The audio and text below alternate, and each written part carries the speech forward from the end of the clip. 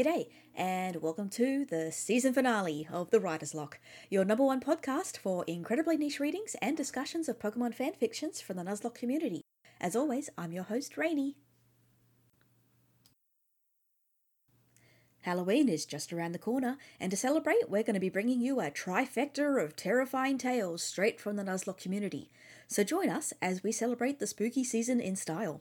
On a less scary note, later on in the episode, we'll be featuring a special interview with Glance Sherlock, the writer behind Gracidia, which we finished reading in our previous episode. Our first story comes to us from Javier E64, who tells of a trip through an unsettling cavern where the walls are made of mirrors and every step could be a deadly snare. This is the story of The Night of Stalling Wobbuffets. Night of Stalling Wobbuffets by Javier E64. Greetings, fellow trainers. My name is Kendall.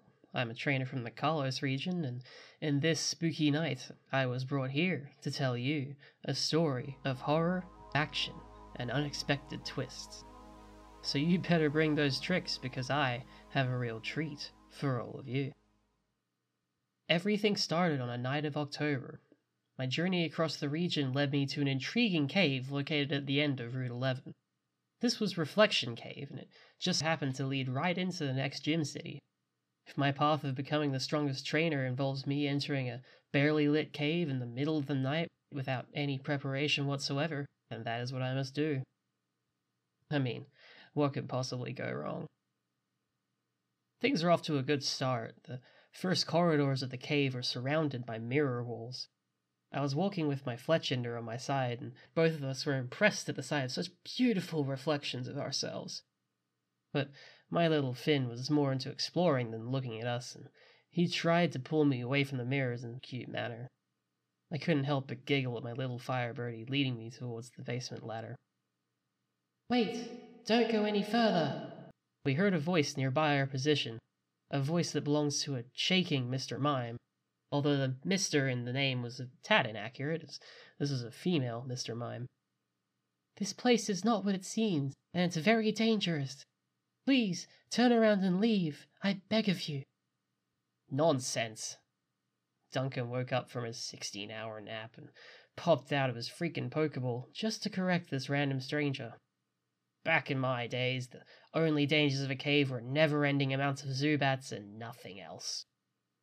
That old Dunsparce might be a veteran fighter, but I swear he can be a real pain sometimes. As I put Duncan back into his Pokeball, I was thinking about the suggestion. I'd really like to follow it and leave, but this is my only way to the city of Shalor, and overcoming life-threatening situations is the task of a Pokemon trainer.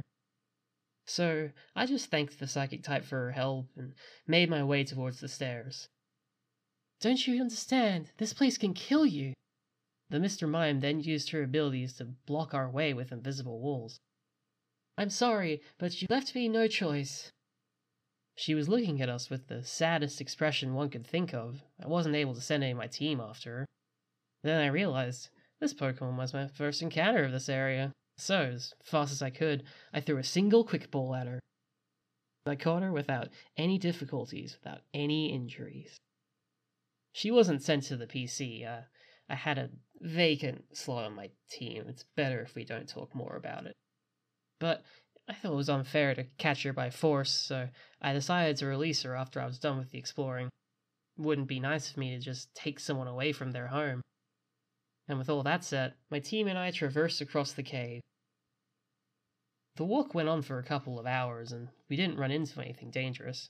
Don't get me wrong, I had some tough battles with the local trainers, but nothing to worry about. Heck, the most lethal thing we encountered so far was a small Ferroseed almost falling near us by accident. The Mr. Mime perhaps was just blowing things out of proportion. It only took us a while longer to reach halfway through the basement floor. Just needed to reach the final stairs and we'd be out of here in no time. If only we knew what we got ourselves into. I was taking a small rest when Finn noticed a Pokemon from afar. A strange-looking Pokemon. Not a Carbink, nor a Roggenrola, not even a Solosis. We'd never encountered this creature before. It had a giant cyan body, its eyes looked scrunched, and the tail even had a pair of regular-looking eyes. I checked my Pokedex for any information, but I only got the name of this intriguing individual. This was nothing more than a Wobbuffet. I'd heard interesting things about both them and their pre-evolution Wynaut, how these two were one of the strangest Pokemon ever discovered on any region of the world. And yet, seeing one in person felt unreal. It was standing there, doing nothing, staring at us. It was an uncertain feeling just standing next to it. It's both amazing and very awkward. Finn couldn't contain his curiosity and headed towards the psychic type. The Fletchinder did everything to get a reaction. Standing on its head, flying around in circles, even flapping his wings near the face, and still nothing. For his one final attempt, my little bird tried to touch the tail. This was a huge mistake, as not only did the Wobbuffet finally react, but he reacted badly. The Pokemon was heading towards us, moving as fast as one with 4 stubby legs could move. We tried to run away, but something within us prevented us from doing so. We were unable to move, with no clear reason as to why. Our only option left was to battle. I first ordered Finn to use Quick Attack and just see how our opponent handled it, but even when the move landed right on its face, the Wobbuffet took it like nothing. Instead, the blue creature just inflated its massive body and charged back at Finn with the strength of a mighty Tauros. It was hard to understand. My Fletchinder didn't hurt him, and yet he got hit like a truck. How is this even possible? I had to check my Pokedex for answers. Wobbuffet, the patient Pokemon. It hates light and shock. If attacked, it inflates to build up a counter-strike. Well-known user of Counter and Mirror Coat. Of course, that's its form of offense. It can only attack when attacked. But Finn was still injured. He had to retreat, but couldn't return to the Pokeball. Wobbuffet's signature ability is Shadow Tag. It prevents the opponent from either fleeing or switching out. So that's why we couldn't escape. We had to defeat it firsthand. A quick potion heal later, and we were ready with a new strategy. Since using physical moves could be dangerous, we had to attack it from the special side. I commanded Finn to Ember as much as possible. And it worked. The move managed to make some damage to the psychic type. Worked so well, in fact, that the Wobbuffet got set on fire. It ran away in pain while shouting some kind of call. That call was loud enough to attract more and more Wobbuffets, all with the same strong desire of revenge. The shadow tag wore off, so we had to run while we still had the chance. I managed to hide inside a small room. From what I've seen, there are a huge number of those Pokemon searching for me. Oh my goodness, this is so intense, I thought to myself as I calmed down. I needed to get out of the cave immediately, but I had little to no knowledge about its structure. If only there was someone who could guide me. That's when I remembered about one recent catch I had in this area. What on earth? Where am I? Those were the first words that Mr. Mime said when I pulled her out of the Pokeball, just before I explained everything to the psychic type. I told you this place was dangerous, especially because of those Pokemon, and yet you refused to listen. Why should I help you now? She has a point, and I'm very sorry for what I did, but she's technically my Pokemon now, and it's her job to help me in my journey. All right, I guess it is my job to fix this mess. The Mr. Mime then sat me down for a moment so she could tell me the best way to get through the Wobbuffet without difficulty. Those creatures can be bulky, but they're not that smart. They expect to bounce back attacks based on what you've previously used, and we can all work around that and hit them no problem. And furthermore, they cannot heal themselves in any way. I hope you all understand what I'm trying to say. And I fully understood. The only way out is to defeat the Wobbuffets, once and for all. We managed to set our sights on the cave's exit, but it was guarded by a trio of those psychic types. Finn was already too spent to battle them, so I had to use the rest of my team. Franklin, Peter, Fiona, I choose you! And from their Pokeballs appeared my dearest Braixen, Pikachu, and Floette respectively. Yeah, my team wasn't the strongest one around, but we managed to make it this far with our everlasting bond. I know from the bottom of my heart that I can always count on them. Both Peter and Fiona were up for the fight, but Franklin was scared of those giant blue Pokemon. This wasn't something new for my fire starter. He was always quite the shy guy, and it just took a few words of encouragement for him to gain some confidence. Using attacks is really risky, so what about hurting them by other means? Franklin lit the little tree branch he always kept in his tails and surrounded one of the Wobbuffets in a ring of flames. The attack worked incredibly well, as the patient Pokemon had no choice but to be patient, or else would be burned by the Fire Spin attack, just like its comrade. 1 down, 2 more to go. Peter had to paralyze them first with a Thunder Wave, and Fiona just launched a Wish up into the sky. One can never be so sure when it came to these type of Pokemon. But, unlike the first one, these ones weren't about to give up and run just from getting a single status effect. So, now that they're slower than ever, my Pikachu can cause some damage by throwing some Electro Balls directly at the duo.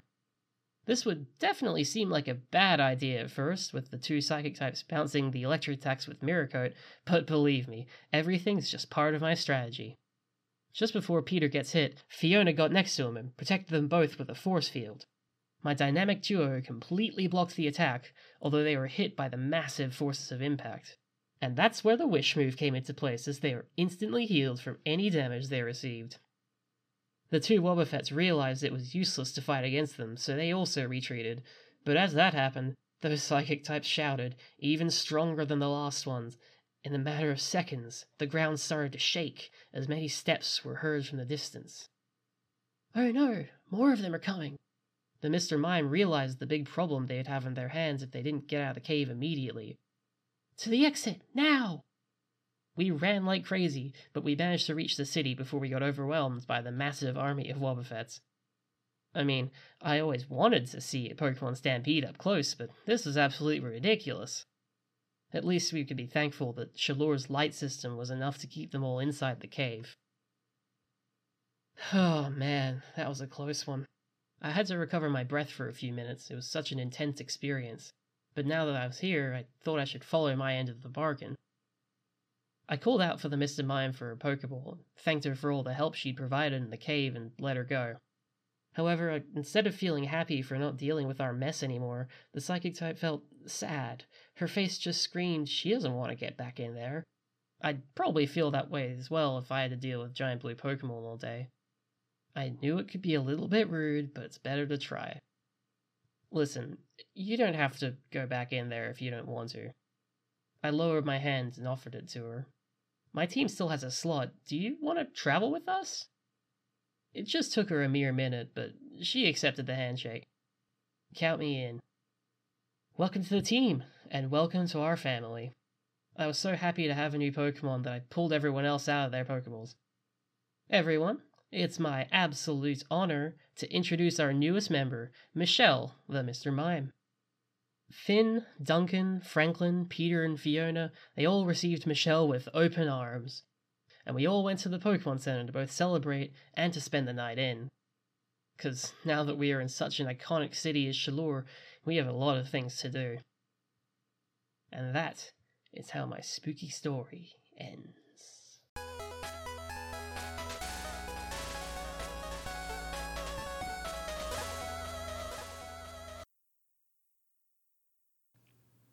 Though all seems to have ended well, the true horror that is Wobbuffet continues to haunt Nuzlockers to this day. You never know when it might be your turn to step into its shadow.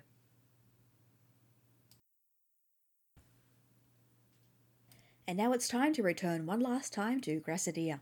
Ever since the start of this season, we've included readings from this incredible story in every episode. Poppy and Zuri have been constants throughout, and we're glad we've had the chance to share their adventures with all of our listeners.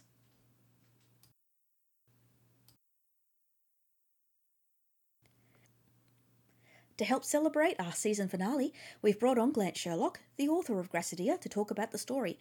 We'll also be joined by Silverdoe, who read the story for us over the course of the season, and our producer Flop. G'day, it's Rainy here with an extra special deluxe version of our discussion segment. Today I'm here with the author of Gracidea, Grant Sherlock. I'm also joined by a couple of other guests, Flop and Silverdoe. Say hi everyone. G'day. Hi. Hi. Yay! I am so excited to be here to talk academically about Pokemon fanfiction. Oh, I am too. Oh, heck yes.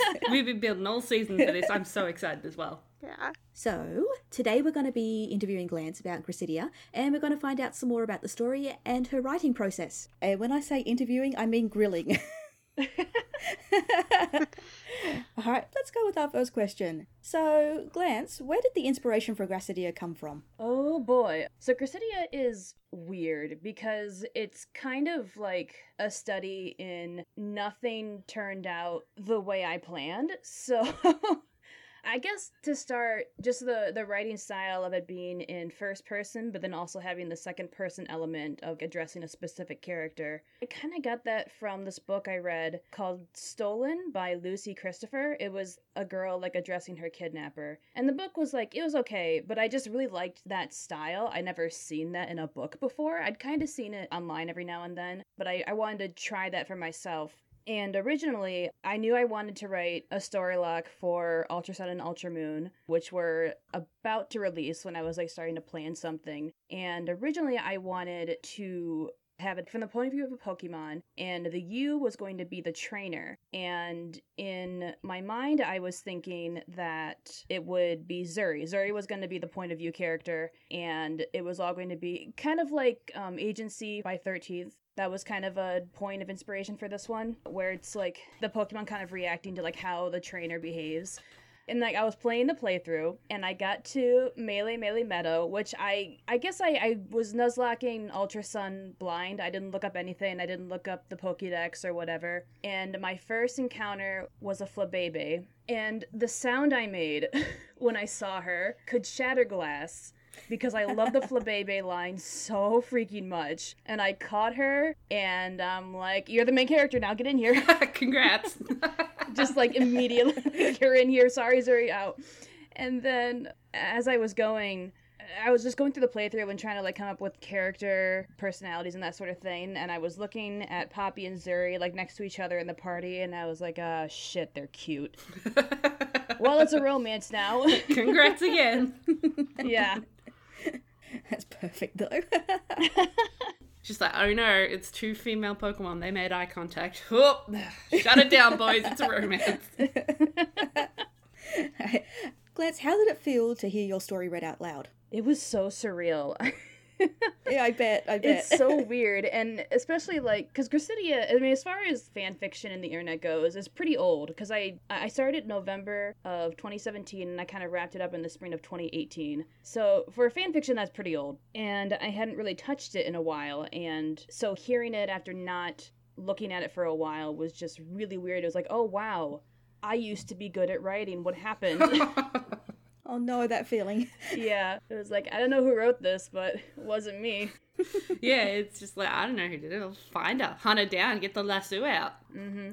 But it was also really, really cool, especially like Silver just does Poppy justice like so well. Like she was just the perfect person to read it. Silver, I know you're there. I love you. Yeah.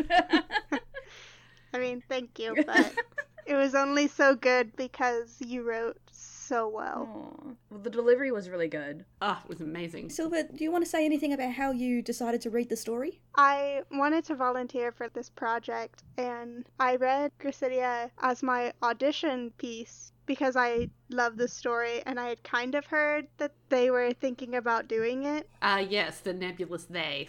And since I loved this story, I just went, okay, I'll read that. And it ended up, like, it feels like it's a story that fits this format of, like, an audiobook really well because of that sort of spoken style. Like, it's being addressed to someone, and so it feels just like speaking as I'm reading it. So that was helpful, and that was cool. So it felt really natural to read it. Yeah.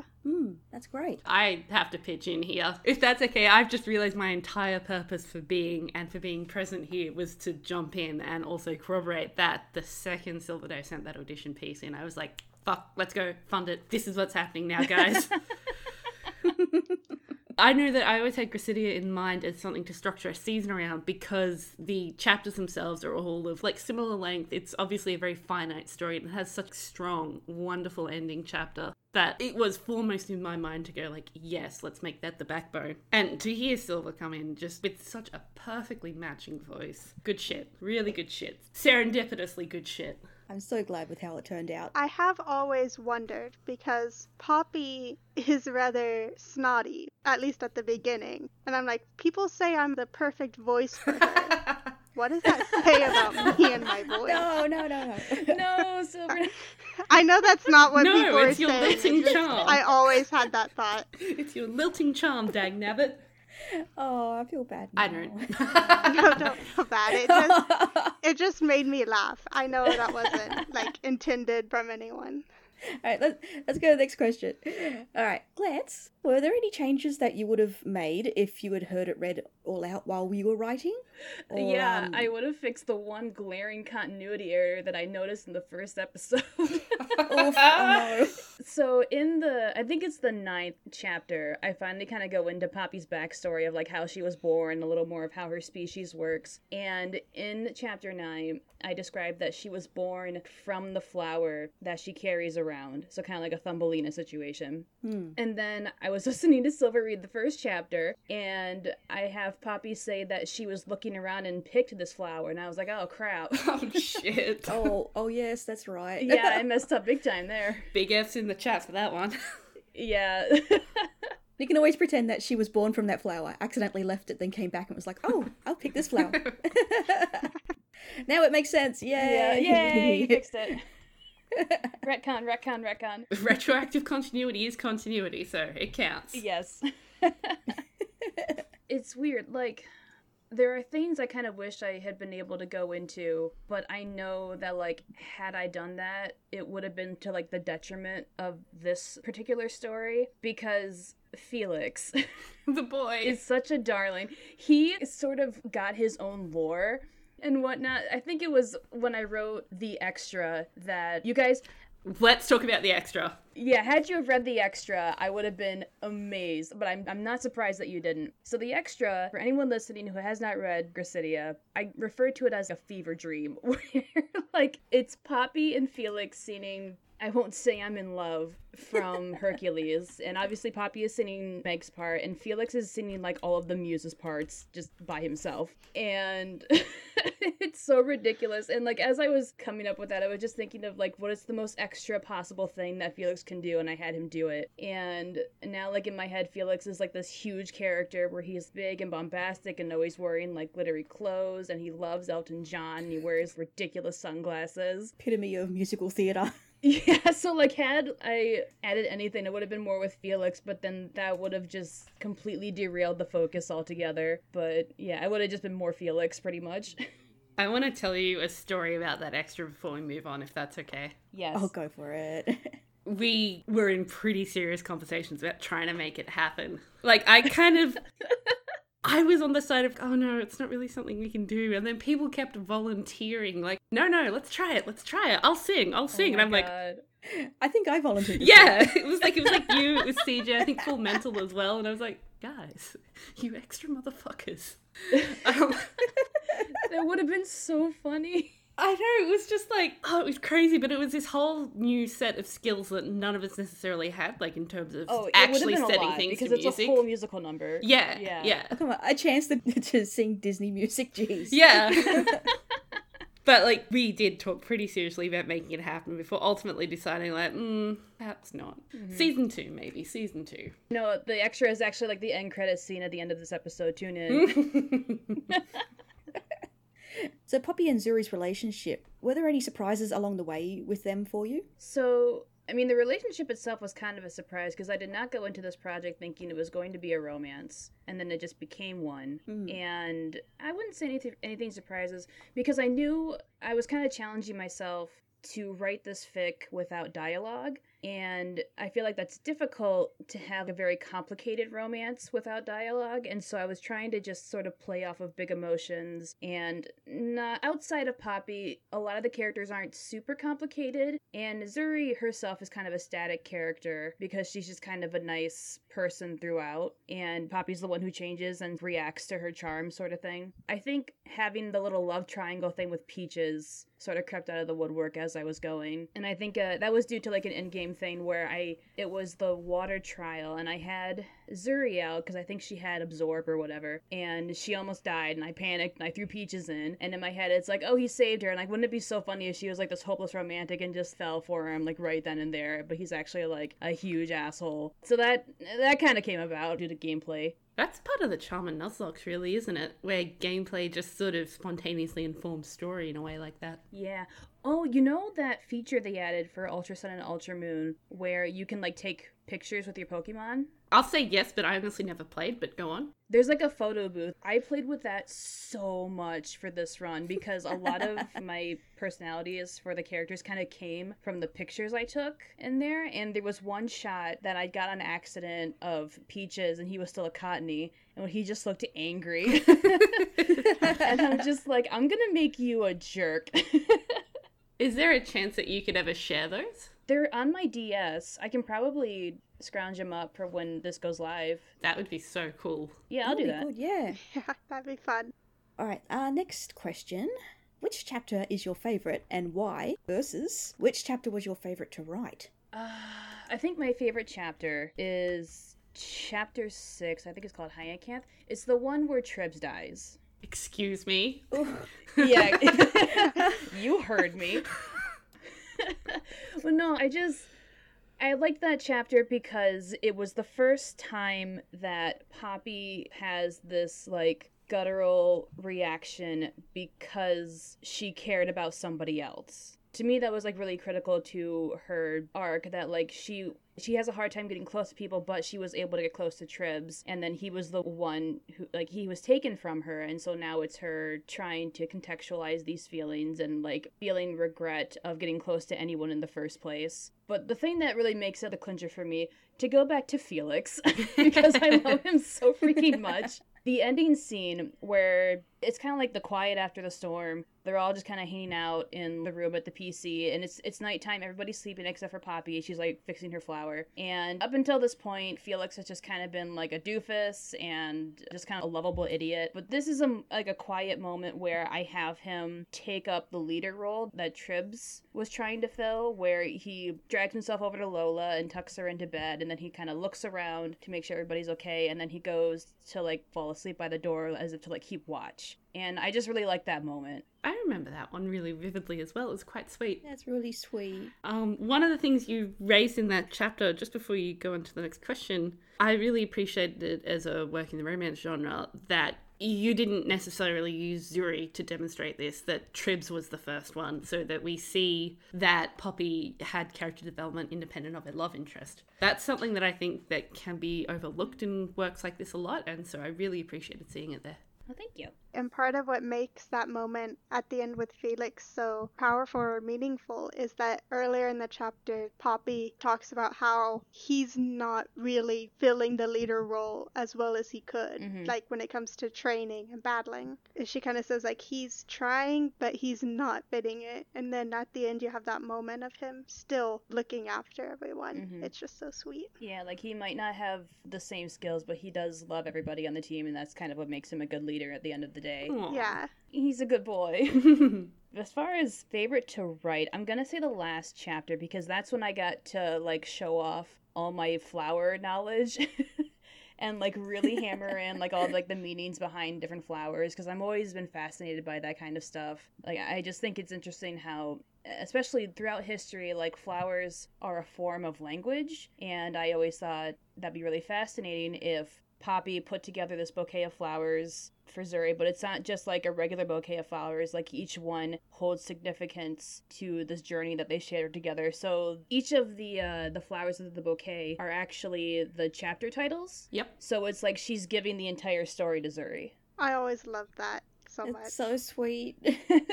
Yeah, I can see why that was your favourite chapter to write then. Yeah, it was fun, and I went on so many websites, like trying to cross-reference like the meanings of flowers, because like some people will interpret flower meanings way differently, and so I was trying to find where they overlapped the most and then use that. And then you have English versus like Japanese meanings as well for different flowers. So you have that sort of clash as well. Shall we go to our next question then? Yeah. All right. Well, let's see. How did you handle creating a rather haughty and snooty protagonist? How likable, or not, did you want her to be at the start of the story? Okay, so here's what's the thing about Poppy. So this goes back into, like, the final product is absolutely nothing the way that I want anything to go. Because even after I decided, okay, it's going to be a romance, but then I thought, well, I'm going to write it kind of like a Hans Christian Andersen fairy tale. I'm going to use that sort of style. And then I go to start writing, and then Poppy's little bitch voice just jumps out of the ether. I don't know, she just kind of came out of nowhere, and I just love writing this sort of petty character. And then it just worked really well because she sort of gets her comeuppance as the tale goes on, and then she grows as a person. So it was, for a short story like this, it was just really easy to work with that sort of character arc, to start her as this, like, really snotty person, and then making her, like, she's not completely nice and kind at the end, but she's better. That's really good, because, I mean, having a character be completely, like, well, air quotes here, fixed, Yeah. doesn't always feel as satisfying. In Poppy's case, I think it would actually diminish some of her appeal. Because, like you pointed out, she's quite a petty, prissy, snotty character, and it is, like, viscerally fun to read her. Just... Yeah, like, part of her charm is how bitchy she is. Like, I loved writing the insults, especially, like, the insults for Peaches, like Cottonhead or Cotton Trash or something like that. There's so many. I loved reading them.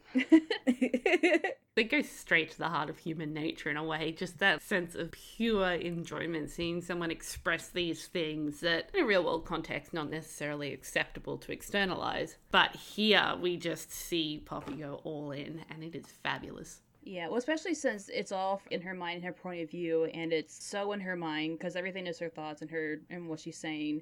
So if she has an opinion of one of the other characters, like, that is on full display, and she will not be quiet about it. Yeah, no need to be diplomatic when it's just your own brain. No. Hey, Flop, Yeah. you want to ask the next question? I do. Lance, would you be friends with Poppy? Why or why not? And by that, why or why not, I mean yes or heck yes. Oh, okay. I'm gonna say yes, asterisk. So Poppy would be, like, that really fun person to just get brunch with, like, once a week, and just be really petty for 2 hours. If I were friends with Poppy, that's what I would do. Like, we would do brunch, and we would gossip about whatever the hell. Oh, hell yeah. Mm-hmm. Definitely would get French toast with Poppy. Absolutely. French toast. She would totally be able to tell you, like, whether it's worth ordering Eggs Benny at any given brunch spot or not, because, like, you'd know she'd know. She probably leaves a lot of Yelp reviews of different restaurants. Oh my god, and they would all be about how terrible the decor is. Like, not even like the food, just like the ambiance is terrible. Yeah, like 5 stars. Ambiance is terrible. I hated every second of it. I guess food was okay. Would go again. She seems like one of those very, like, in a way, forthright personalities. So I fall on the side of heck yes. But also asterisks. Within the, like, limited scope of, like, you'd call her up every now and again and she would, like, boss the life out of you. Fix your life in the process. And, like, in small doses, that'd just be like, absolutely. Mm-hmm. No, she would be, like, the friend who, like, if I just needed somebody to give it to me straight and not bullshit with me, that's who I would go to. Yep, exactly. Silver, would you be friends with Poppy? I mean, I think in the same context as Lance said, yes. The real question is whether she'd be friends with me. Oof. I didn't even consider that. No, I don't want to think about the other way. Oh no, she'd hate me. But I just assume all my protagonists would hate me. No, Silver, I would say after, like, listening to the recording, she would like you. Oh, that's good. You captured a good side. She'll like me She'd be because like, yeah, it's flattering I enough. voiced her well. All right, next question. All right. Oh, actually, we're going back to something that we just talked about. How much did you know about different kinds of flowers before you started writing Gracidia? What did you learn through writing it, and do you like flowers more or less now? Okay, so I've always liked flowers. Even when I was younger, I would always play in my mom's garden because she had a huge garden in our front yard. And I actually majored in plant biology in college, so I knew quite a bit. Horticulture and gardening, though, I'm really bad at it, but I mean, I'm really bad at identifying horticulture plants, but I can tell you in excruciating detail how it photosynthesizes. Fantastic. But no, I love flowers. To me, they're like the perfect gift because they're pretty, they can be very personal, especially since everybody kind of has their favorites. Not just like species of flowers, but also color. And then also, like, if you want to get really descriptive or really detailed, there's also, you know, the language of flowers, which I explore a lot in Gracidia. So, I don't know, I love flowers. My husband brings me flowers when I'm sad, so that's always nice. Aww. So what did you learn through writing about flowers then? I don't know, because I kind of approached this as bringing the knowledge I already had to the table, sort of thing. Like, I used dialogue like stamen and anther, which are all kind of scientific terms, and I guess one thing that was pretty difficult is I figured Poppy wouldn't know the name that humans give flowers, and so I have to describe them in language that she would use. There was a scene in the final chapter in particular, wasn't there? That was exactly that. Mm-hmm. Yep, I'm thinking of it when she was in the flower shop with Lola, right? Yeah. The florist, sorry. Although, I guess I will say, one thing I learned about flowers is the fake one, Gracidia. So when I was playing the game, because I think you get the Gracidia flower in the shopping center in Howloi City. Yeah, I think so. You get it pretty early on, and for some reason, I'd never seen that item before in any of my playthroughs. I don't know why. It just fell under the radar for me. And so I thought that it was going to be important and specific for this game. And I assumed that, like, it was going to come into play later. And that's the whole reason why I decided to name the run Gracidia. Because I'm like, ooh, this must be, like, really important for Ultra Sun and Ultra Moon. And then turns out, no. The item has been around for generations and it's related to Shaman. But I didn't find that out until later. Oof. Big Oh, no. Yeah. That's an understandable mistake, though. Yeah. But it worked out. Yeah, it did. There are a few items in Sun and Moon, and like Ultra Sun, Ultra Moon, that are like that as well. Like those touristy things you can buy. I remember snapping up a bunch of them and like the Gracidia and being like, ooh, cool. What thing am I going to be able to redeem these for later? I always presume random items are for like past Pokemon that have different forms and stuff. I'm like, oh, this is useless. See, that's smart. That's like Pokemon literacy. Then that means I miss out on stuff when it's actually important. Let's see. Shall we go to next question? Sure. Yeah, let's go. Okay, there are a lot of scenes where we see or hear Poppy's side of the conversation and get to fill in the blanks regarding the other side of it. Do you know what the other side said at any point, or did you fill in the blanks while listening? I have an idea of what was said, and I really, especially the interactions when Poppy is kind of having a conversation with another character, I try to keep her responses like natural, but also sort of make it obvious what the other person is saying, especially Zuri. Like, if she said something that made Zuri laugh, I tried to, have Poppy call her out on it and that sort of thing. I guess one scene that comes to mind is going back to chapter 6, when Poppy is upset that Trebs died, and Zuri comes over to comfort her. A lot of it is, it's kind of a silent comfort, but also it's Zuri just trying to sort of make a case for Lola and saying how it's not her fault, but also trying to be there for Poppy and sort of heal her heart, using like the pollen puff to try to heal her. Oh, that was so sweet. Yeah. My heart. You could just feel Poppy radiating that affection and then like, you goddamn idiot. No, I thought, like, the idea of, like, using pollen puff to try to heal a broken heart, like, that's so freaking ridiculous. Like, that has to go. It's great. I loved it. Yeah.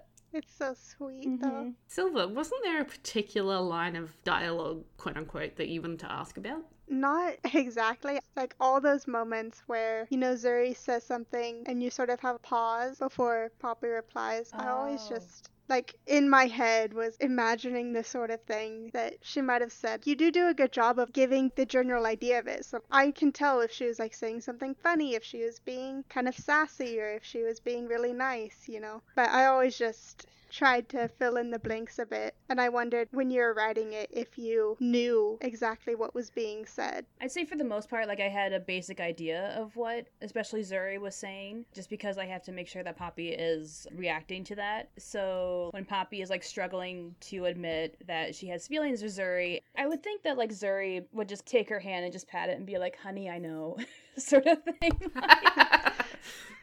So I hope that answers your question. Yeah. I can imagine that in that scene. And then the reaction. Such a big reaction. What do you think you've known?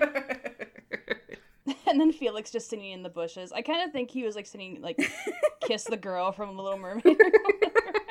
Don't be shy. Kiss the girl. No, Gracidia is canonically a musical. Poppy just hates all the musical numbers, so she doesn't acknowledge any of them. I believe it. I do too. The inevitable redux that we do with like added sound effects and stuff, you just hear like MIDI instrumental versions of Disney songs in the background. Let's do our last official question. So, a couple times I made myself cry while reading. Aww. Glance, did you ever make yourself cry by writing? Yes. Oh, I'll just say I wrote that question, so that's why. Let me count the ways that I cried writing this freaking fic. Yeah, I'd say like the ones where I cried the most was like during Tribs, when he died. Also, when Poppy loses her flower. And then I think the end, mostly because I had wrapped it up and I was just like overcome with emotion that the story was over and like I had to say goodbye to these characters and that was really sad. Oh. R.I.P. Felix. Yeah. Well, I'll never know the feeling of finishing a fanfic. Just read short stories, it's so nice. Oh, but I don't want to be sad about leaving my characters. Can't leave them if you never write them. Oh. It must be so overwhelming to finally finish a fic and be like, these characters have come so far. Yeah, oh my god. No, it's really like, why? I even thought, like, I've tossed around the idea of writing a sequel to Gracidia, but it would be like... I was about to say. It would focus on Felix, and it would be a sequel to Gracidia in the same way that, like, Bartok the Magnificent is a sequel to Anastasia. Oh my god. Where, like, it focuses on one of the side characters, it has fuck all to do with the first one, and then it just breaks the continuity of the world established, like, in the first one. Gracidia 1.5. Yeah. I was about to say that one of the things I appreciated about Gracidia was how final and satisfying the resolution of the story was. Like, it really did feel like you had said goodbye, we as readers had said goodbye, and we could walk away with this magnificent sense of closure. So I was trying to say, when you would think of a sequel, like, no, don't. But absolutely, Felix Oh, the no, Magnificent, it's more like done. It's more like a meme sequel. I don't think it's ever gonna happen. Just in my head, like, Felix goes off and he has, like, a musical adventure somewhere. Just absconds to Canto with Lily. Yeah. Has to teach this sheltered ass kid the power of, like, musicals. Oh my Goes to God. sing in all the gyms. My Little Mermaid songs in the in the water gym. Misty'll just like, sir, this is a game. You're just like the gym attendants. Oh, sir, we're gonna have to ask you to leave. Sabrina just picks him up psychically. He just tosses him out. Oh, he goes to fight Koga and it's just like, he's already disappeared the second Felix starts singing. Yeah, he's like, no, screw this, I'm out. Anyway, so that's the sequel, done and dusted. We got this. Yep, we figured it out. That's it, that's the sequel. We cracked the code. All right, Flop and Silver, did you have any more questions you'd like to ask? Slams my hands on the table. Why was this so good? Who gave you the right? I don't know. That's not a question. It's a demand. I don't know. I think, like, I don't know. Gracidia is weird because it was the first story that I went super stylized with, and I would read it, and I was like, holy shit, I can actually write. Damn. Although even now, like, as I look back and reread some passages, like, the editor in me just wants to just, like, tweak it every now and then. You're the artist who breaks into the museum to keep adding to their finished work. Yes. You're going to do a George Lucas. Hey now. Forever. Oh, God. Yeah, I figured the flower could be CGI. Oh, my, no. Oh, my God. Oh, Guzma shot first.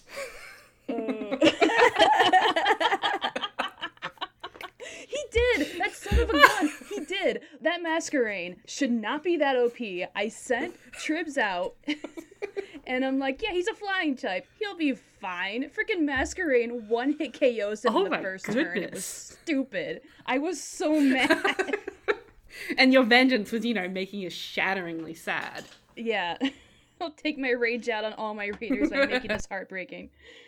Oh, I guess one thing I can talk about, going back to, Nothing Was How I Planned, because So Poppy's whole arc, especially in the beginning, is that she wants to evolve. She wants to become Florigist, and I kind of made that this sort of religious ascension sort of thing. Like, she takes evolution very seriously. And in my playthrough, she did evolve into Florigist. Oh. And the original ending that I had planned was, because I knew playing the game that, like, Poppy wasn't going to be in my final party just for balance reasons. I just had a better coverage with the other teammates, and she was just kind of fairy, and that's it. And I just evolved her, and I was approaching the dragon trial, and my thought was this is going to be like her last hurrah before leaving the team. And in story, she was actually planning on leaving altogether, but then she realizes she loves Zuri, and that's why she stays, and that was going to be the ending. Aw. And then she died in the gameplay. and I just stared at my screen. I'm like, are you fucking kidding me? She's fucking dead. I'm so mad. That was the closest I ever came to, like, rage quitting a Nuzlocke. Oh, I bet. Oh my god. I almost thought about doing bullshit claws, but I sat down. I think I was, like, mid-battle, and I just, like, shut my DS, and I just let it sit there for an hour, and I was, like, fuming and trying to be like, what the hell can I even do now? My vision is ruined. I thought you were going to say I shut my DS and I went and tossed the table. I almost did. But then I realized, like, oh, well, I put a lot of emphasis on the flower. I'm like, what if she doesn't die? What if she just loses her flower in some way? And then it turned into, like, this big sacrifice moment where, like, she chooses Zuri over her flower, and that was, like, the culmination of her arc right there. It's the ultimate, like, need versus want moment. She picks her need over her want. It's super appropriate given the, like, Disney musical kind of vibe that a lot of the run has. Like, yeah, you gotta have that. If she doesn't get an I Want song, we need the Want First Need. Yeah. That was a really clever way of changing it. Poppy's I Want song. It's like, I want you all to get the fuck out of my face. Yep. I want to be where the people aren't. I want to hear pure silence. Silver, did you have any more questions? No, most of these were my questions, so Okay. I don't think I have any more. Well, I guess, Silver, I have a couple questions for you, since you've been with the story for a few months now, having to read Turning the tables on the interview. Oh! So, Silver, when you were kind of, like, preparing to read, I'm just kind of curious if there were any chapters that you found kind of challenging to read, or if there were any that you kind of had to prep yourself for, like, delivery-wise. Well, the first really challenging chapter, I think for me, was the one where Tribs dies, because I was like, this is a super emotional chapter. It's very sad. Like, Poppy is distraught. And I was like, that is a lot to have to portray. Mm-hmm. And so, like, I read it several times, and I kind of just tried to make myself really sad before I started. Aw. Mostly by just, like, reading it and, like, getting into it, which it's sad enough on its own, so that's, like, all you really need. So, like, going into that, it felt challenging, as well as, like, the next chapter. The next chapter was, like, Poppy's low point, where she gets kicked off from the team, or not kicked off, but, like, banished. And so that was also just anything that, like, had a lot of emotion to it, I was nervous about, and tried to get myself in the right mood to not have to try to act too much. Yeah, I think, especially acting sad, it can be really easy to go, like, so melodramatic that it's not effective. And I think you really hit that good sweet spot of making it sad, but it's not overacted. That's good. I was worried, too, about that. So. Super good. Was so stoked. In particular, there was that one bit, I think it was the opening of chapter 7, where we had that technical sort of question to fill in from the editing side. Yeah, with the pause. Yeah, with the pause, and I would have listened to Silver's delivery of that over and over again while I was thinking through everything, and oh my goodness. Mm-hmm. Spent the next half hour feeling desperately needy myself as a result. I think that was one episode I listened to in the car. My husband was driving, and I was like, you have to listen to my writing because you never read it, so you're going to listen to it. And and I had him listen to chapter 7, which is, right smack in the middle of the story. And I'm like, what did you think? And he said, I have no idea what's going on, but that person read it really well. Aw, thanks. That was the chapter where I made myself cry. Aww. Oh, So, just for fun fact. That's not a fun fact. Oh, Silver. That's a sad fact. You can't see it, but I'm giving you air hugs over the internet. Aw, thank you. I'm returning them. Yay. The pats. Oh. I'm looking at my microphone with some affection as a substitute for action that's very quiet.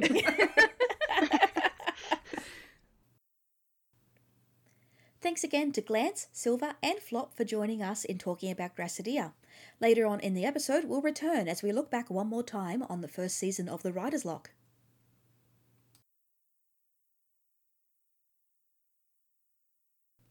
Now we move on to the second part of our Halloween anthology. When a trainer's Pokemon disappears in a blizzard not far from Snowpoint City, a friendly gym leader guides them to the Snowpoint Temple in the hopes of saving the creature. Will the trainer be able to save their Pokemon, or should that even be their goal? Silverdoe is about to lead us on a trip into the Frozen Temple.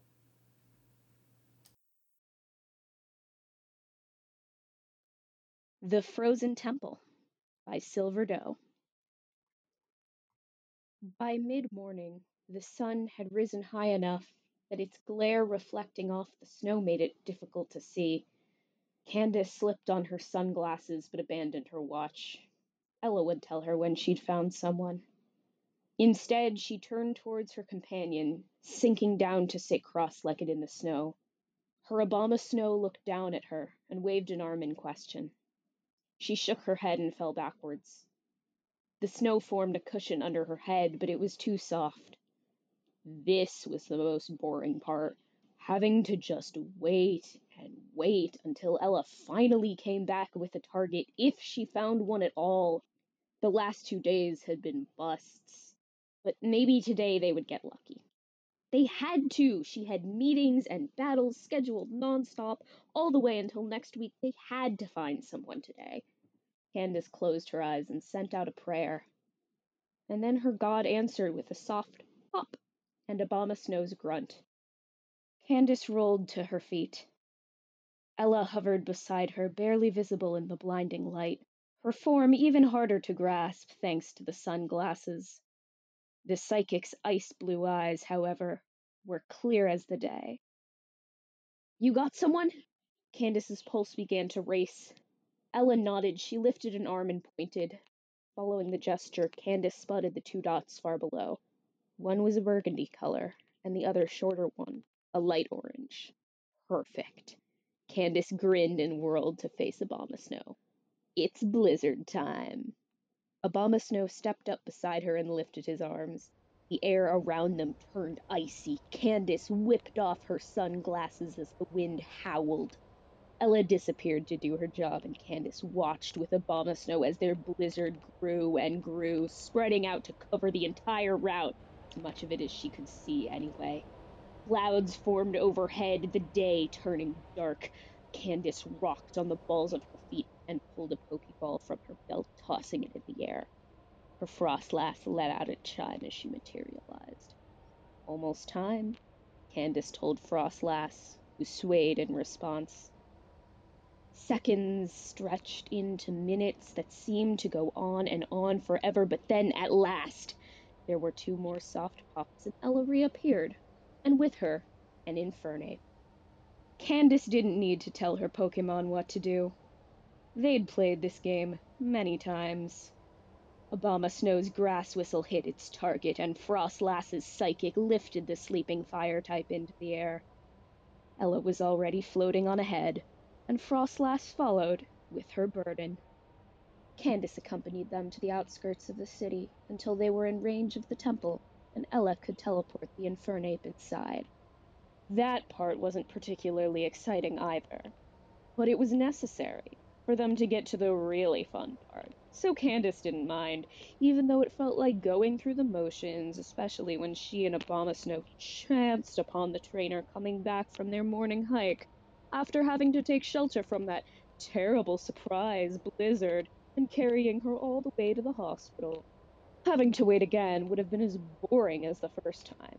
But luckily Candace got to do a few gym battles that afternoon, so the time didn't drag by too much.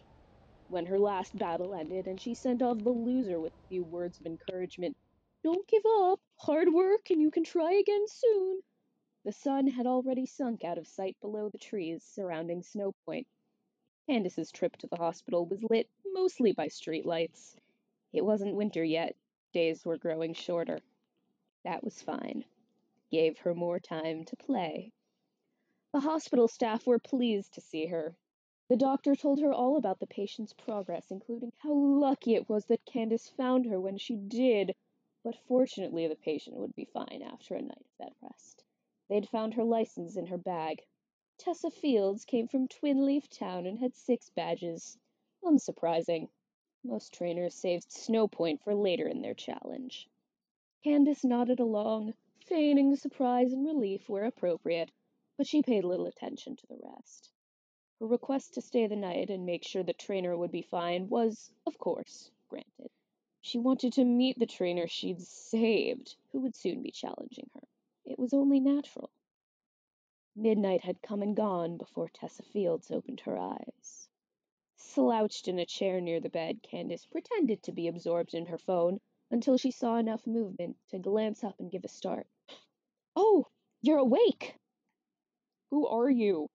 Tessa pushed herself up, her eyes darting around the room.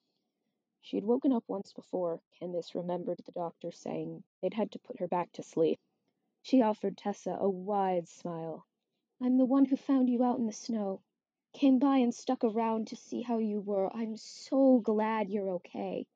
You found me?" It made sense the trainer was confused. She'd only just woken up. Candace nodded pleasantly. "Yep, after the blizzard this morning. Brought you here." She kept her expression neutral, but waited, her heart racing. The question was coming. The doctor mentioned she had been panicked. Tessa shifted on the bed, glanced around the room, and then it struck her. "What about Jack? My Infernape, he was with me. He wouldn't have gone far. Did you see him?" Confusion gave way to panic, and Candace adopted a puzzled expression. Slowly, she shook her head. "I didn't see any Pokemon around. Definitely not an Infernape." She watched as Tessa's hope vanished, a candle flame winking out of existence, and felt a twinge of some distant sadness inside her. She ignored it. "Your name's Tessa, right?" "Yeah." The response came automatically, but Candace could tell Tessa's thoughts were elsewhere. She dropped her next line anyway. "I'm Candace." Tessa turned her head, frowning. "Candace? Like the Snow Point gym leader?" Candace smiled again and nodded. "Yep, that's me." The spark of hope came back. Candace watched it re-enter Tessa's face and heard it in her voice as she asked, "If you're the gym leader, can you get them to let me go? Jack's out there somewhere and I have to find him." Now Candace frowned.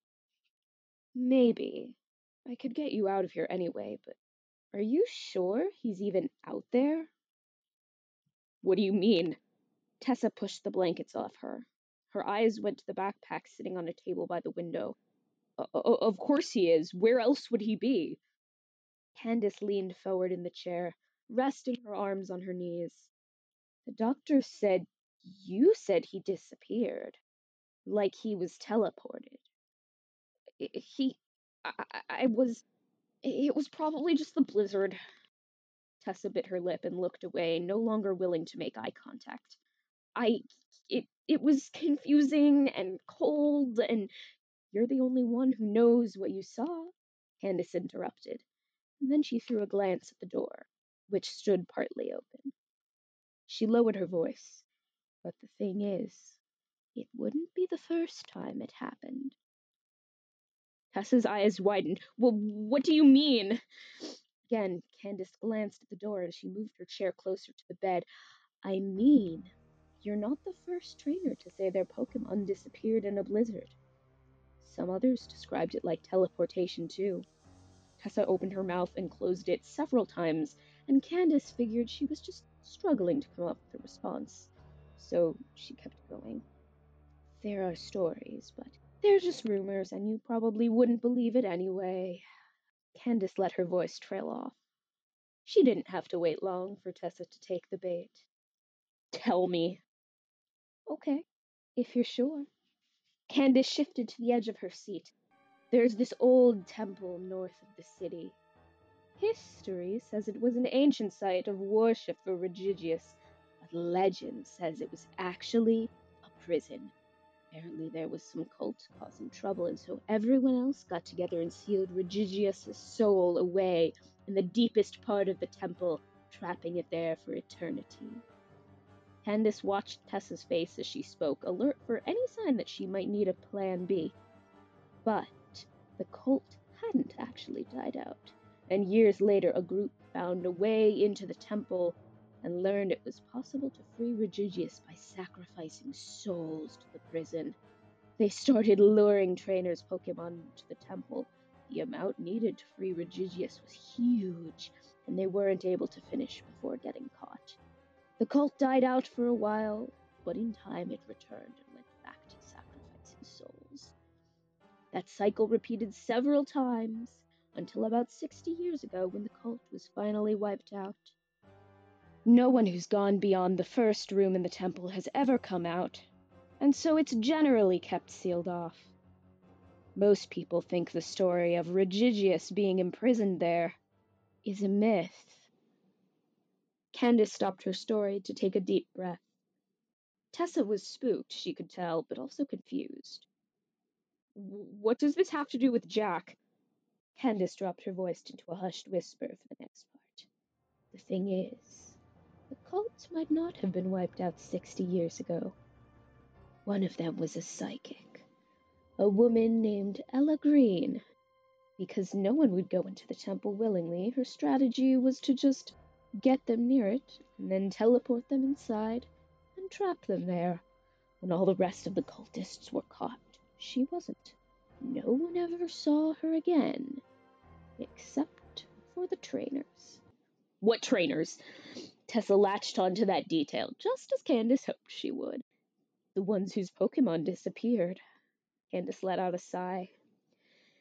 I talked to a couple it happened to a few years ago, and they both mentioned having seen a strange woman just before the blizzard.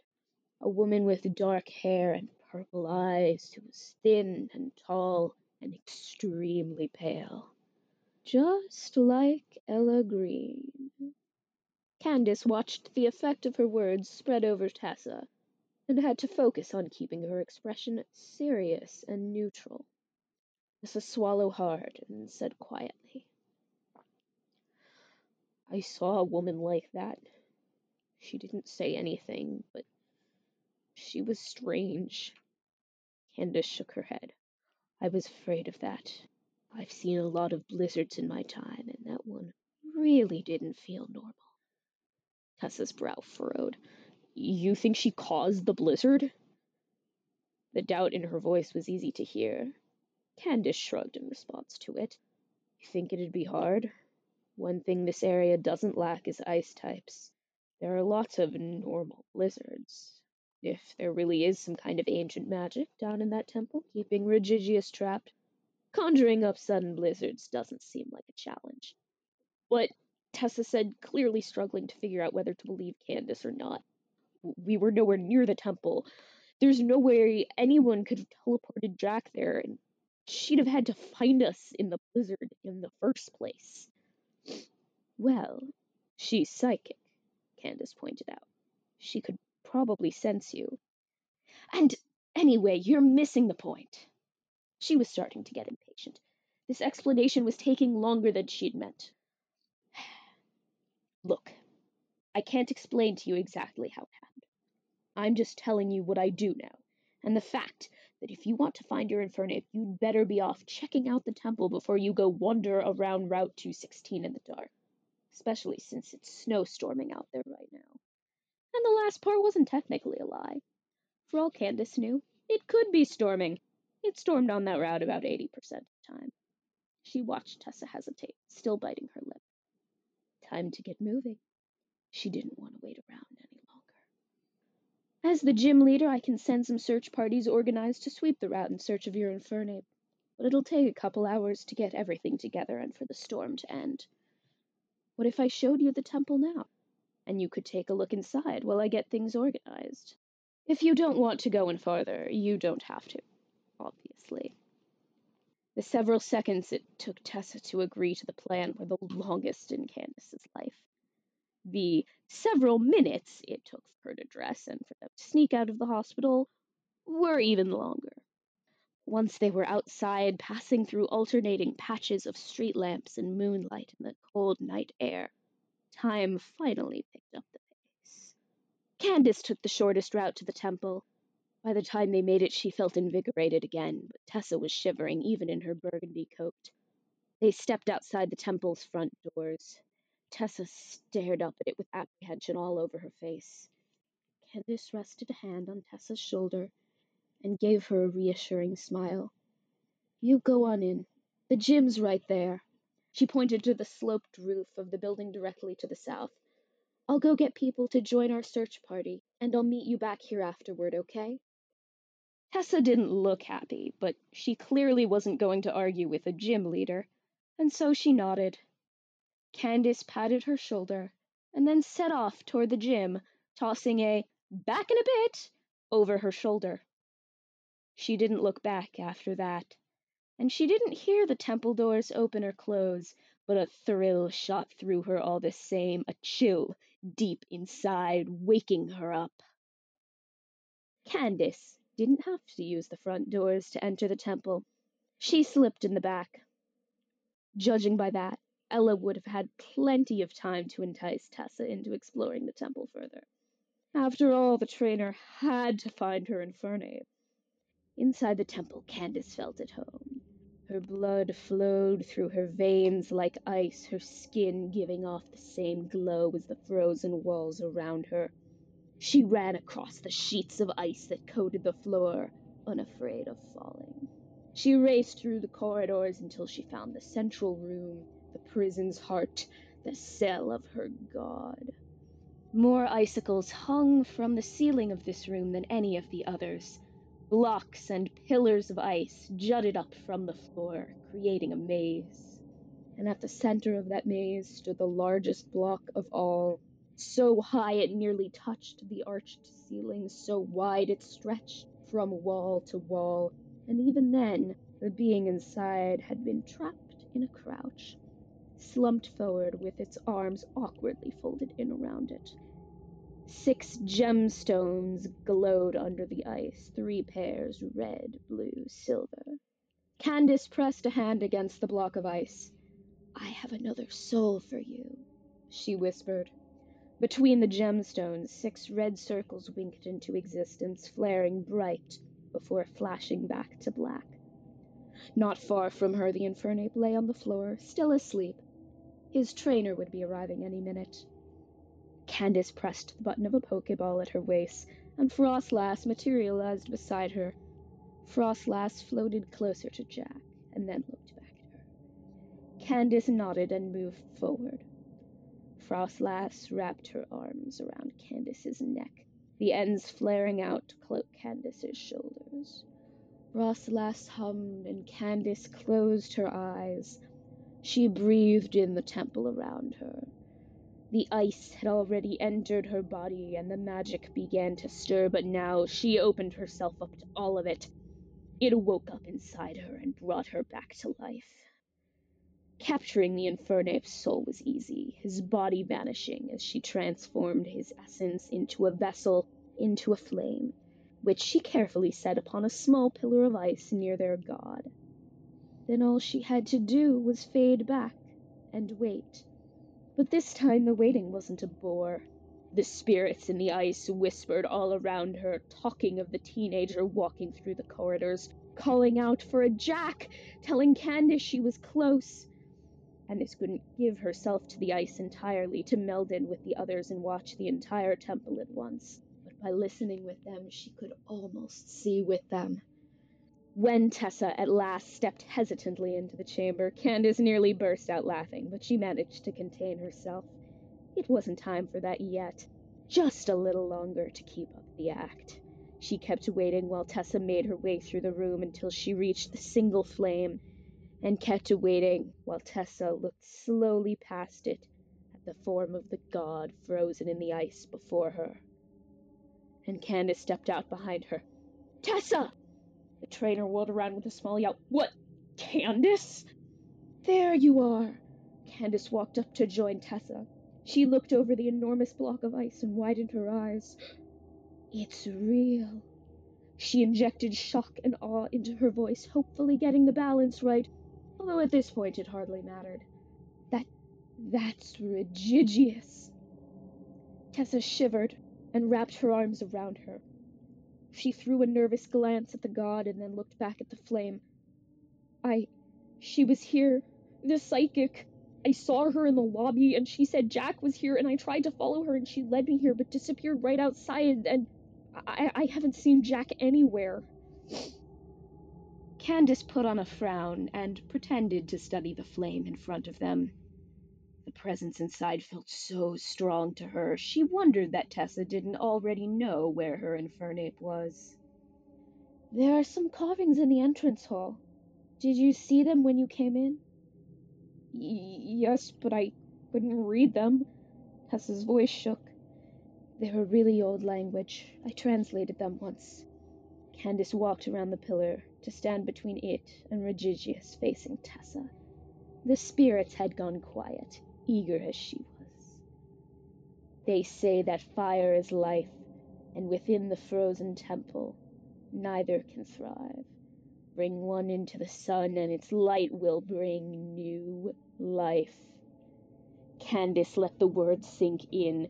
She could just tell Tessa what to do, but it was more fun when they figured it out for themselves. And sure enough, Tessa did. So, this flame, it's Jack. You think so? Candace feigned surprise. Does it feel like him to you?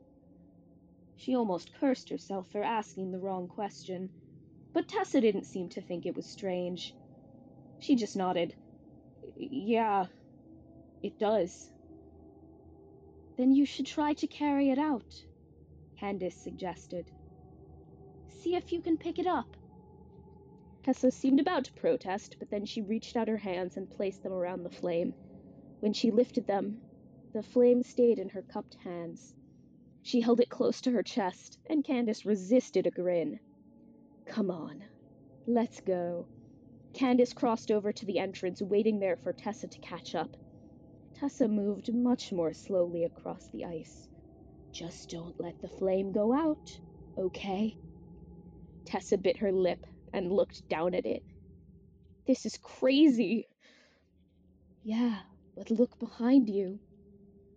Candace pointed at the frozen Regigius, and Tessa swallowed hard again. Candace led the way back along the temple's corridors, dodging the hanging icicles and the occasional pillars of ice. The dark stone of the walls appeared musty beneath the layers of frost that coated them. There were no torches or windows placed on the walls, but the corridors still glowed with a silver light. Candace knew it wasn't natural lighting, but Tessa didn't appear to question it. Her eyes stayed mainly on the flame in her hands, and they had been walking for over 5 minutes before she finally looked around and stopped. Wait, this isn't the way I came. Are you sure you're going the right way? Time's up. Candace turned to face Tessa, keeping her expression serious. That depends on where we're going. The exit, Tessa said, though she sounded uncertain as though confused by a trick question. Then no, it's not the right way. Finally letting the charade go, Candace grinned at Tessa, who took a step back. The thing is, the temple is hungry. Can't you hear it? From the way Tessa's eyes darted around, Candace knew she could, though for Tessa the spirits couldn't be more than murmuring at this point. Candace heard them clearly as they laughed with her. Candace stepped closer, and Tessa backed up again, raising a hand to shield the flame. This time, Candace laughed aloud. It's all true, you know. I'd never tell a lie. Flame is your infernape soul, and the moment it goes out, he'll be lost here forever. And it'll be your fault for failing to save him. Unless you can find your way out first. A few tears had frozen on Tessa's cheeks, and Candace relished the sight of them. She wasn't usually empathetic, but joined with the temple and its spirits, she could feel Tessa's fear clear as day, and it nourished her as it nourished them. Why are you... You'd better run, Candace interrupted with a pointed look at the flame. Tessa looked down too, and before both their eyes it shrank, just a little. Several seconds passed, with Tessa seemingly frozen in indecision. The moment Candace lunged at her, Tessa whirled and fled, slipping and stumbling before she found her footing. And the chase is on. Candace could have overtaken Tessa easily, but she stayed on the other's heels, always staying in sight, just out of reach. As they ran, the voices clamored for her favor, begging her to tell them what she learned.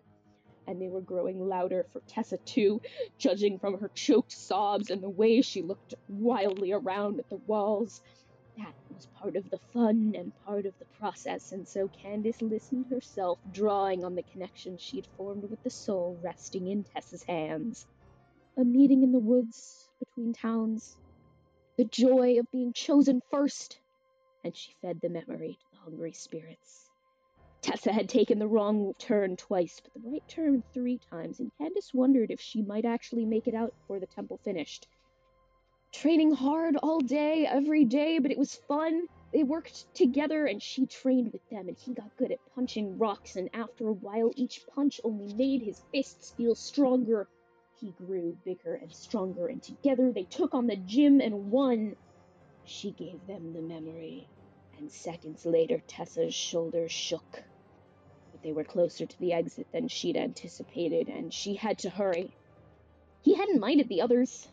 They were good partners. The Luxray had been his friend from the beginning. The Bibarel was unreliable outside of battle, but dependable in it. Not quite as dependable as the Nose Pass, but then none of them were. Maybe not even him. It helped to look after their trainer, though, and so he appreciated. Even the Girafarig he got along with, though she mostly watched them all. But this newest one, all she did was cause trouble, and he helped her pick fights and wondered all the time why their trainer caught her. It wasn't like they needed a Graveler, not with a Nose Pass, but he was sure she had her reasons. The spirits devoured the memory, their voices shrieks that made Tessa flinch and cry out. The flame was tiny now. Candace could barely glimpse it in Tessa's hands, but the Infernape's presence was stronger than ever, his rage useless as the spirits only drew on it further. And all this time, despite slipping and falling and then running more, Tessa had kept the flame close to her chest, breathing on it, breathing it in, and it soaked up her in return. Her memories blurred with the Infernapes, but Candace stopped listening. She didn't need to now. The process was nearly complete. All it needed was a final push. Candace whistled. Her Frostlass, following close through the walls, joined her at once and already knew what to do. The shadow ball flew forward and struck Tessa square in the back just as she burst through the door into the entrance hall. Tessa fell with a thud that echoed through the hall.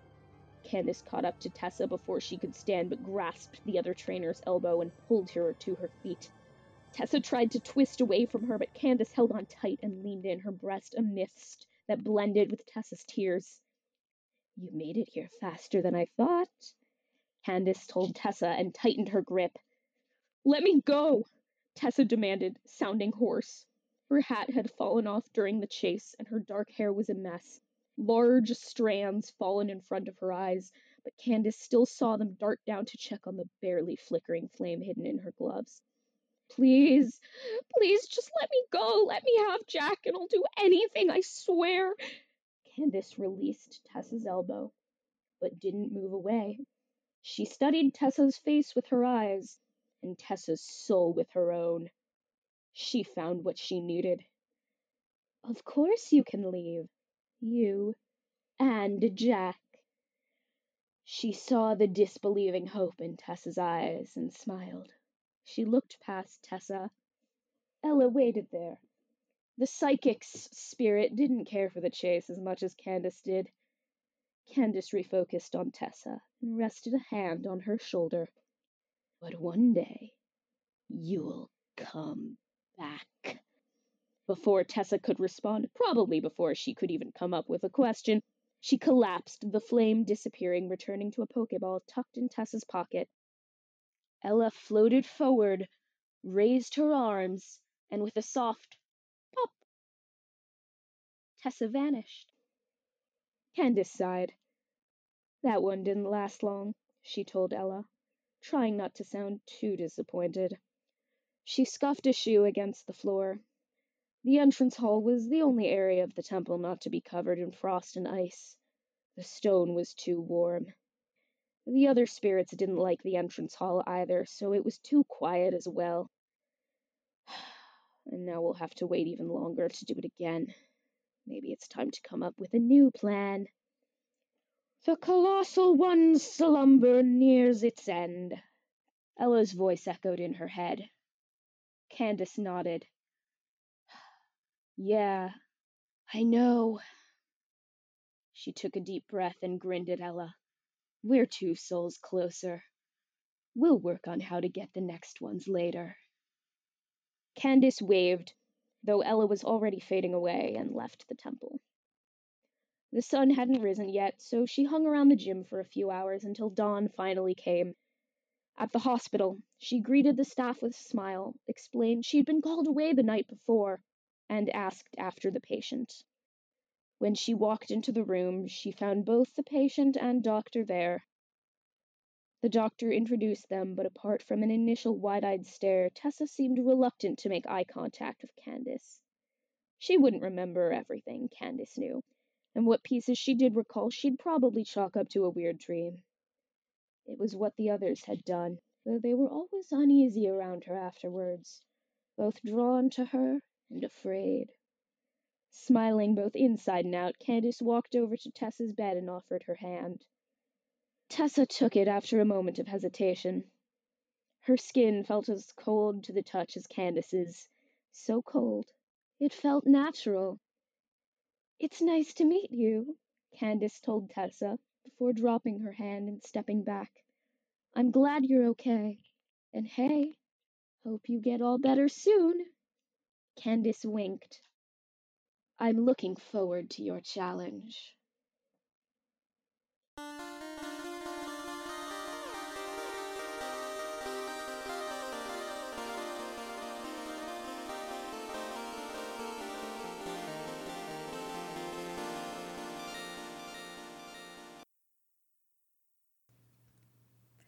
So the legends were true after all.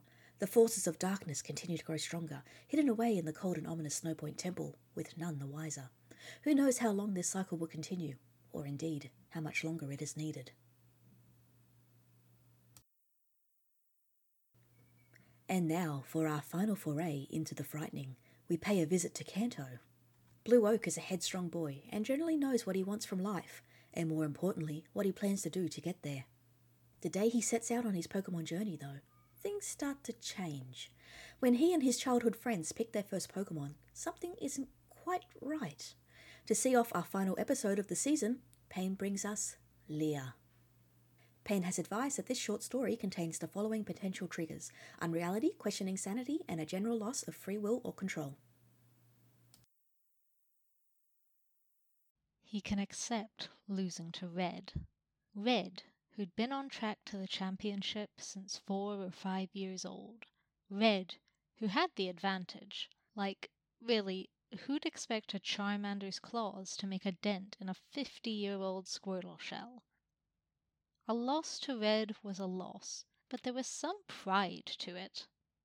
Or so Blue's told himself for about 3 hours now, and he's close to buying it. The current battle is more like an obligation. He's got to make sure Bulbasaur's with someone who can actually fight. On the other hand, to hell with that pride in loss bullshit, he's actually winning this fight. Come on, boy, another scratch. You've almost got him, Blue calls. His nails dig into his palm, and he forces his breath steady again. It's just a baby battle, he thinks. Nothing exciting. But it is. The thrill of maybe actually being victorious this time. No, knowing he's going to win, he's got the advantage. Charmander is so much faster than the old Bulbasaur, sharp claws slicing through the thick leaves with ease, and Bulbasaur can't put up much of a fight anymore. Just one more hit now? One more? He can't see straight, his head light as air and buzzing like his ears are now. It's so close, so... Is victory supposed to be this dizzying? Was this how Red felt this morning?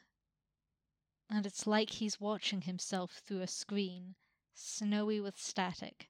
He sees himself slipping, stumbling while standing, hands and tongue numb when he gives the command. Growl! As if it's what he's planned all along.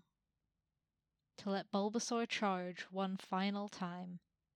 Barely a tap, and it collapses afterwards anyway, on top of Charmander. Okay, scratch, got it? No growling, never growl. The lizard rakes his claws through Pidgey's fluff, harmlessly of course, nothing more than a few stray, ratty old feathers drifting away on the wind. He shouldn't be too hard on Charmander, Blue thinks. He's the trainer, after all. He gives the orders. Charmander just follows them. But still, to get so tripped up like that? Maybe it was just the first loss that did that. And they'd been doing fine since then. Nothing but victory upon victory, the flame on Charmander's tail burning brighter every time. And they weren't even at the first gym yet. Maybe that was it. Just train against wild Pokemon. Save the trainers for later, when his team could use actual attacks, right? Even with the addition to his team, it would still be a little while before they could do anything interesting. Definitely best to avoid all trainers. Like Mako, what in the hell is she doing here? The numbness comes again. Color fading and static building in his fingertips, building in his mouth and legs, and he's pushed ahead towards where she's blundering through the grass, and it's everything he has to push back against the rogue instinct. The guards in the checkpoint are nice, though. They just laugh and ask if he's seen a ghost, the way he's shivering. They don't mind him staying there, as long as he doesn't try going up the road. Pewter Jim isn't too bad either. He doesn't feel that static, not even once. And the guide gives him a handkerchief, once he's calmed down a little bit. He almost doesn't even mind the ringing in his ears. It's all just so nice. The streak continues, through Mount Moon and Cerulean, and even through another encounter with her. He's not even mad that he loses to her again on Nugget Bridge. That one's a fight he can actually be proud of, for both of them. Mostly himself, though, because he could resist it this time, that urge to pull useless attacks, to roll over and hand her defeat. But then they meet again on the SS Anne, and it's barely a fight. He simply has to accept it now. Even if she doesn't have the skill of Red, she comes into these fights with a brute force he can't match. He can live with losing, as long as he's made the choices that lead to it. But he'd like to win at least once, damn it. Should we really be battling here? Aw, you scared of some ghosts? Blue laughs. Mako doesn't notice that he's looking everywhere in the room except at her. The channelers battle in here all the time. Now come on, you two chicken or what? So they battle, and he's ready. Sick to death of seeing Pikachu around, too. It wasn't enough that Red's earned a reputation for being stronger than any of those rats had any right to be. But he's got his strategy. He's going to win and be smart this time. Open with... Charmeleon? Pidgeotto, who's left twitching and dazed after only one shock. He recalls her and tells himself he'll do it right this time. He'll send in his best. Except instead of a bright blaze, there's only vague candlelight reflecting off Parasec's dead eyes, off the shiny gem in Execute's shell. He knows he should recall. And he does. Once Execute is still. He swears the mushroom is even larger, pulsating even. But it may just be a trick of the dim light, or the way his vision's going all swimmy again.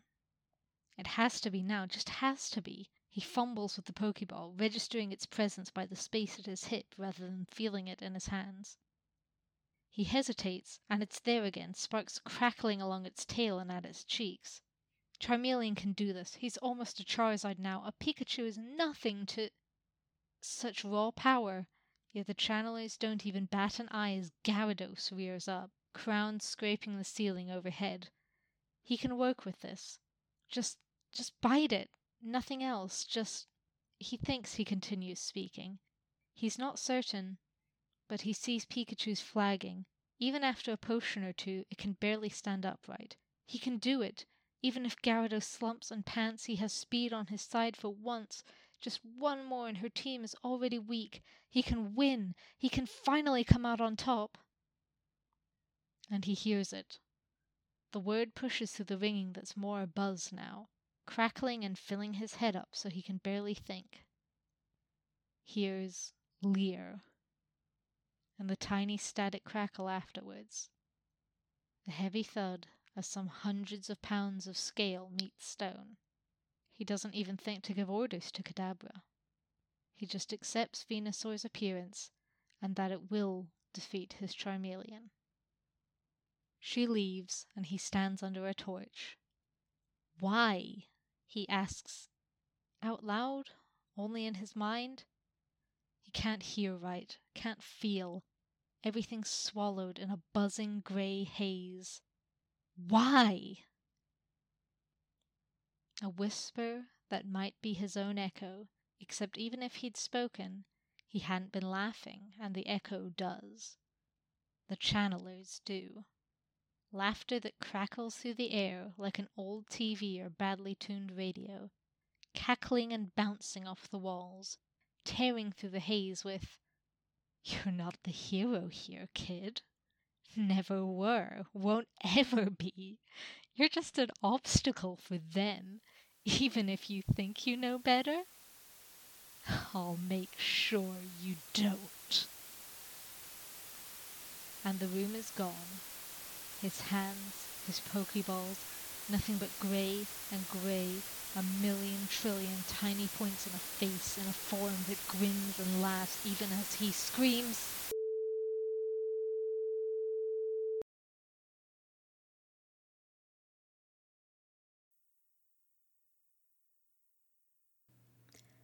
And the story ends there.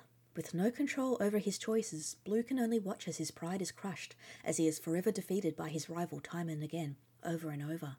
Perhaps forever.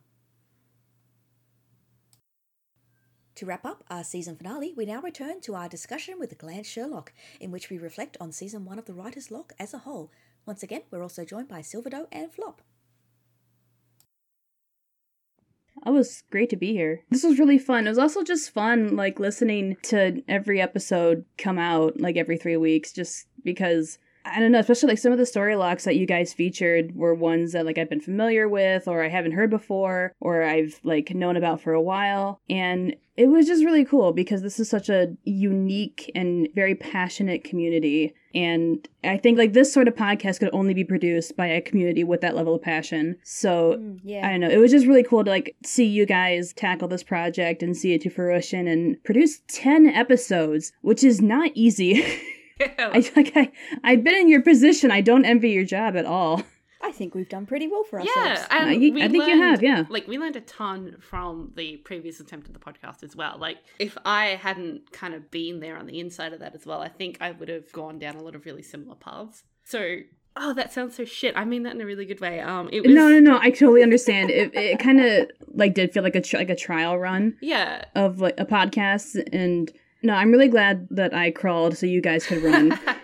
What happened was, like, I got a really good understanding of, like, maybe radio play type content is going to be a season 2 thing. Mm-hmm. You know, let's limit the format in all these ways. Let's get more people involved. It's all things like that that I think were really, really helpful. And that's how we managed to get here. Like, with a lot of spit and elbow grease as well. But also your smarts. No. I know I've learned a lot being the host. I was going to say, yeah, I guess Rainey helped. She's all right. Oh, no! Don't you dare! I worked very hard, excuse you. You did. I will be excused. And I definitely appreciate all our readers. Just Silver. Oh my god, everyone did such a fantastic job. It just, the stuff that comes out of this community just astonishes me all the time. Yes. This is a good spot. This is a good place. Yeah. Yeah, some of the reads are just socks. Status knocked right the heck off. When I did, I sort of put out auditions, I was just kind of thinking, not necessarily of delivery, because I just wanted to make sure that people were able to meet the technical requirements of being able to give decent audio for a podcast. Mhm. But what we got was just amazing. And I'm so stoked. I'm so continually stoked. No, everything sounded just really, really good. A lot of crisp audio came out of this podcast, which is, for an independent project, when everyone's just working around the globe purely over the internet, that's really hard to do because you don't have consistent equipment across the board. That's part in due to my end, trying to make sure there's a sort of standard of audio to meet, advising people. But 70-80%, it's CJ. She's a sound tech, I believe, theatre sound, theatre lighting. And so to have someone who was interested in and had the capability of mixing in a professional context was just so That's good. awesome. Yeah. Oh man, and the music that we got as well. Rainey, from the people that you solicited, for art and music. Yeah, luckily I've got some good friends. And C-Maid coming through with the little jingles between readings. I know, They're right? so good. I listen to them anew when I'm putting together the playlist things and little bits and bobs that I do, and they're just perfect. So happy. They really are. I think we'll wrap up. Yeah. Unless, Silver, have you got any last words? Just that this has been really great to do, and I loved reading Poppy's story and just helping with the podcast in general. It's been a huge learning experience and a lot of fun, and Gracidia remains one of my favorite stories. Oh, thank you. I'm so glad you had fun. Yeah. Oh my god, Silver, you just absolutely knocked it out of the park with this reading. I'm really honored that Gracidia was picked to kind of be the consistent story throughout this first season, and that you guys tolerate me enough to bring me on for this last episode. Tolerate. God. Me and Flop were completely in sync on this. Okay, you're on the podcast server. Don't search your name because it's me freaking out. Glance is so cool, and go talk to Glance. I'm so excited. Oh my god. Well, I'm gonna do it now. Awful. I'm a fool. All right. Let's wrap up. Kick me out the door, please. All right. Thank you, Glance, for joining us. Thank you. Also, Flop and Silverdoe, I really appreciated your input on this interview.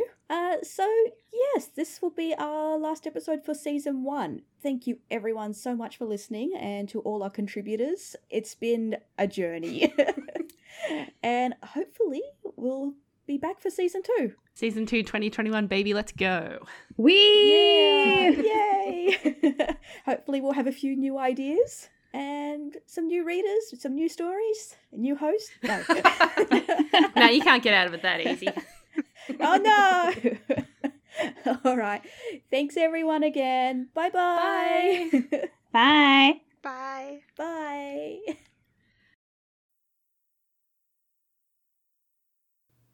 We'd like to say thanks one more time to Glance, Silver and Flop for joining us today, as well as all of our discussion segment guests for this season for sharing with us a wide range of viewpoints and opinions. As always, we'd like to thank our readers, Radov, CJ Apples and Cthulhu, our editors, CJ Apples and Song with No Soul, our producer Flop, and the rest of the Writers Locke crew for bringing this project to life. Without all your efforts, we never would have been able to put this season together. And of course, another thanks to Gamaliel for our theme music, C-Maid for arranging our jingles, and Nazimba for the wonderful cover art.